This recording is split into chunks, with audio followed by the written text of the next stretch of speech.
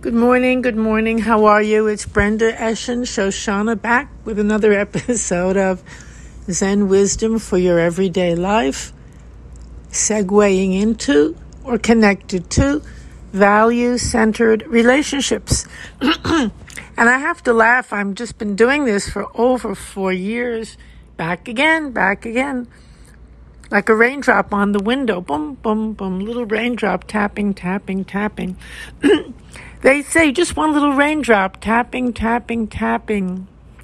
melts a lot away. Let it tap on a glacier, big mountain of ice, a little raindrop. Soon, tap, and before we know it, the ice melts away.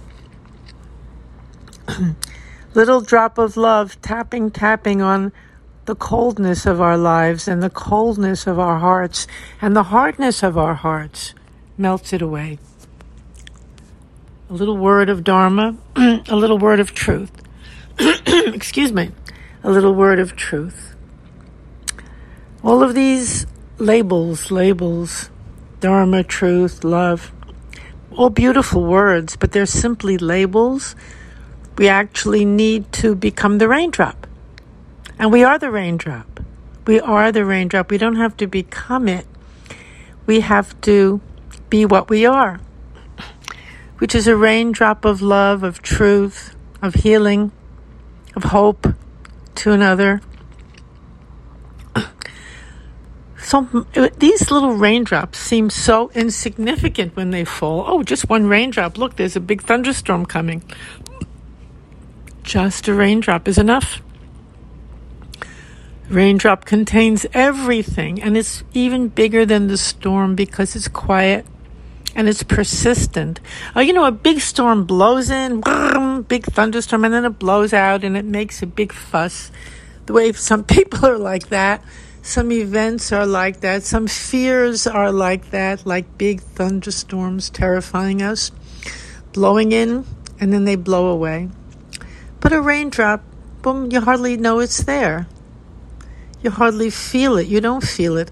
If a raindrop fell on a glacier, a big mountain of ice, the glacier wouldn't feel it. But still, it's doing its work. It's still doing its work because within, as I said, the raindrop is the potential for everything. And that's true of you and of me and of all of us. Absolutely every single one of us. We all have the potential for absolutely every single thing inside of us. Everything. Nothing left out. No one person is bigger or better or more or smarter or wealthier than another, although it does look that way, doesn't it? It looks that way in our apparent world of forms of thunderstorms. And naturally, everybody wants to be the biggest storm, make the most noise. Whoever makes the most noise in this day and age especially, we think is the most important, the most significant, gets the most attention. No, yes, that's how it seems that way, and that's part of the life of the thunderstorm. But the life of the raindrop is different. And I really love that analogy, and it's also very true that Zen practice, as we sit and practice over the years, we embody the raindrop. We become the raindrop. That big thunderstorm is no longer of interest, doesn't call us, doesn't overwhelm us at all. We might even enjoy it. I personally, for one, I like thunderstorms. I love rainstorms. I love snowstorms. I love weather. To me, it's very beautiful to see all the changing faces of the world we live in. Now, of course, I'm not talking about the weather in this podcast. I'm talking about the weather in our hearts, the climate of our lives, the climate of our relationships, because life is relationship with yourself, with the world, with another. And that is where everything becomes apparent, becomes manifest. Squalls arrive, thunderstorms for sure, and also moments of tremendous intimacy and beauty and love arise as well. If we're so embroiled in the thunderstorm, we're not going to be aware or available to those incredible moments of simplicity and beauty. And maybe we're sitting quietly in the room with someone and we suddenly realize that they're reaching out toward us. Their hearts are stretched toward us. They want to share something. They want to be with us in a very different kind of way than we're used to. When we become quiet and available and non-demanding, so much becomes apparent and becomes present in our lives, and so much changes all by itself. There is so much more power in the in the raindrop than in the thunderstorm. You know, the drama of relationships and the drama even of our relationship with ourselves. Oh, he doesn't love me anymore. Oh, she said this. I will never forgive her. Oh, what did she do? And this constant gossip about each other and an absolute obsession with each other's lives. That's really part of the thunderstorm, part of the squall. It really distracts us and takes us away from what we're truly hungering for, which is that love and that intimacy and that simple touching, really, really being touched by life, by each other, and by being able to touch another and to realize that that's what's truly happening. I want to explore this thunderstorm in our relationships and in the world today and in our lives, and how much we are overpowered by it, and what it really is all about, what is fueling it, what is keeping it going. And I'm offering an invitation, really, to step away from that kind of being and try something a little bit different here in our life practice and in our value-centered relationships, which means relationships based upon something that is really valuable, upon jewels, upon treasures, upon our own inner treasures, not upon the noise and commotion of the thunderstorms. You know, most of the time we don't know there's an alternative, that there's another whole way of being. We just don't know. We've never seen it. We haven't been introduced to it. We don't know. So naturally we gravitate to all this super drama and commotion, which always leaves us bereft of hope, of our spirit, of our joy. And so let's look now a little bit. What fuels these thunderstorms? What is it? So we can begin to diminish the thunderstorms in our own lives.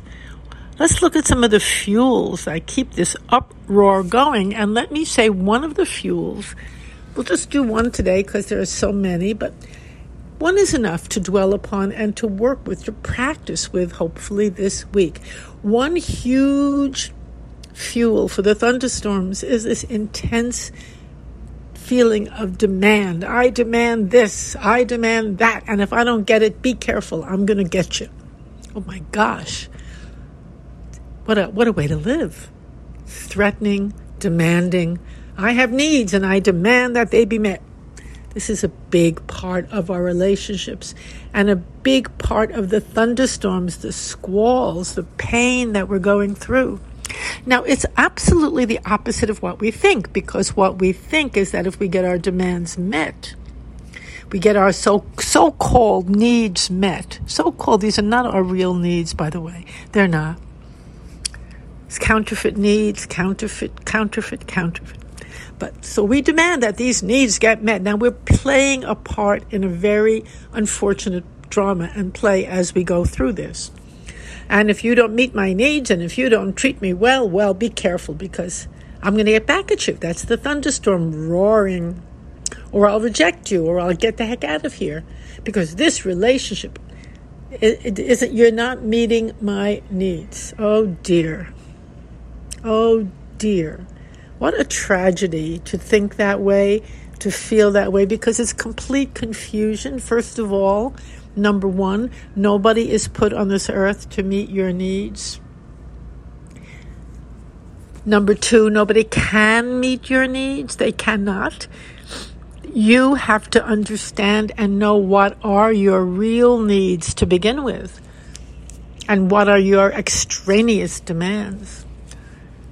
And when you know your true needs, they will be met by you and by love and by your behaving and by your functioning in a completely different way. When we're living as the raindrop, when we're living in a place of silence, of love, of openness, of respect and honor for all of life, all our needs are met.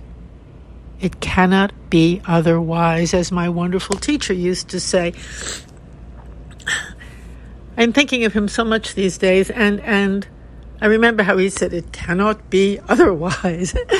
He was a samurai Japanese teacher, very strong, and also very soft inside. Although he didn't, people saw it. I saw it. Many people saw it. But that's not even the point. The point is, cannot be otherwise. That is the nature of our lives. That is the nature of the world. You will never get your needs met by screaming, yelling, demanding them, blackmailing someone, manipulating someone, blaming them, hating them, gossiping about them. It just doesn't work that way. You're caught. You're caught in a whirlwind of delusion. And now you know what? You don't have to blame yourself for being caught. I'm caught all the time. And then I return to this. The more you practice, the less you're caught, or the quicker you return. Or when you are caught, you kind of see just what it is, and you return. It vanishes. It's not magic. There's a very specific, detailed way to go about understanding this. Anyone can do it. It's just a question of wanting that which is really good, wanting the beauty of life, the wholeness, the kindness, honoring, respecting that. You know, over and over, I used to think for many, many years that we had a choice to make, and I still think that. You hear a lot about choiceless awareness, just be aware of whatever appears. That's a good practice. But on another level, and both are true, it's not that one is true and the other isn't. On another level, we come to a profound, I think, choice that must be made over and over and over again, over and over and over again. So interesting.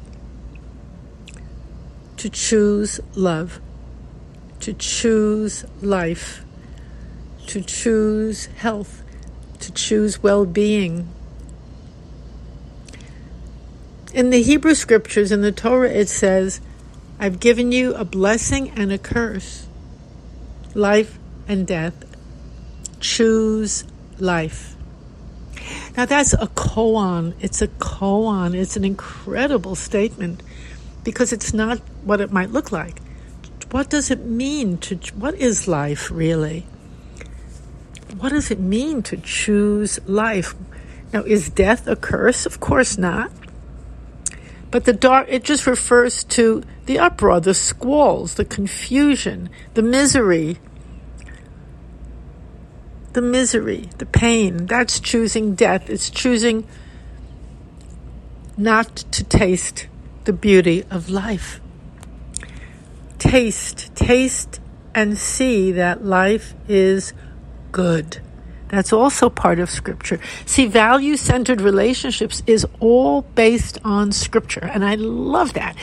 All the Scriptures of the whole world, every single Scripture, Hebrew, Christian, Muslim, everybody, Zen, Hinduism, everybody is included, and I love that so much because as I study each of them, I see one shining star, one raindrop, one path, one direction, everybody using different language, different practices, all coming to the same point. Choose life, live, love, share. Every place you go and look, all the beautiful poets, all the great teachers, they're all saying actually the same thing, and they're pointing us in the same direction. Out of the squall, the hatred, the fights, the violence, and out of these demands, I demand me, I'm opposed to you. Now, if we don't practice this, it doesn't really get absorbed in our lives, and we don't end up living it as fully as we can and need to. So let me give you a little practice for today, for this week. Just become aware. What are you demanding each moment of yourself, of another? How are you caught in a thunderstorm? Just, as we become aware of it, we stop. We are taking the energy away from it. We're not just feeding it uncontrollable energy. We're watching it. We're looking at it. We're becoming aware of it. We're stepping apart from it and allowing a larger part of ourselves to rearrange our balances, to redistribute our energy in a harmonious way. Just become aware. Well, I'm demanding this. And maybe you can take the next step. Maybe not this week, maybe next week, maybe in 5 weeks. Who knows when? It doesn't matter when, but maybe you can let go of that one demand all week long. Pick one demand that you're constantly making on the world and on others, and let it go. Wow. That takes more courage, more energy than any thunderstorm, than playing any part in any drama or so-called drama. I wish you a beautiful, beautiful week. I'm going to do a program more and more on this. I'm gathering it all together. I can't wait. I'm going to do it on YouTube, and I will open it up to everyone and find all forms of sharing these principles, which are not mine. They're principles of the ages that belong to all of us and come from all the different traditions, so that we can dip into a truly healing energy during this time in our world, which is so badly needed. And it will appear. It will, because it needs to. It cannot be otherwise. Cannot be otherwise. Thank you for listening, and have a really beautiful day. Take good care. The website is www.zenwisdomtoday.com. And if you want to reach me, topspeaker@yahoo.com. Have a beautiful day. Bye.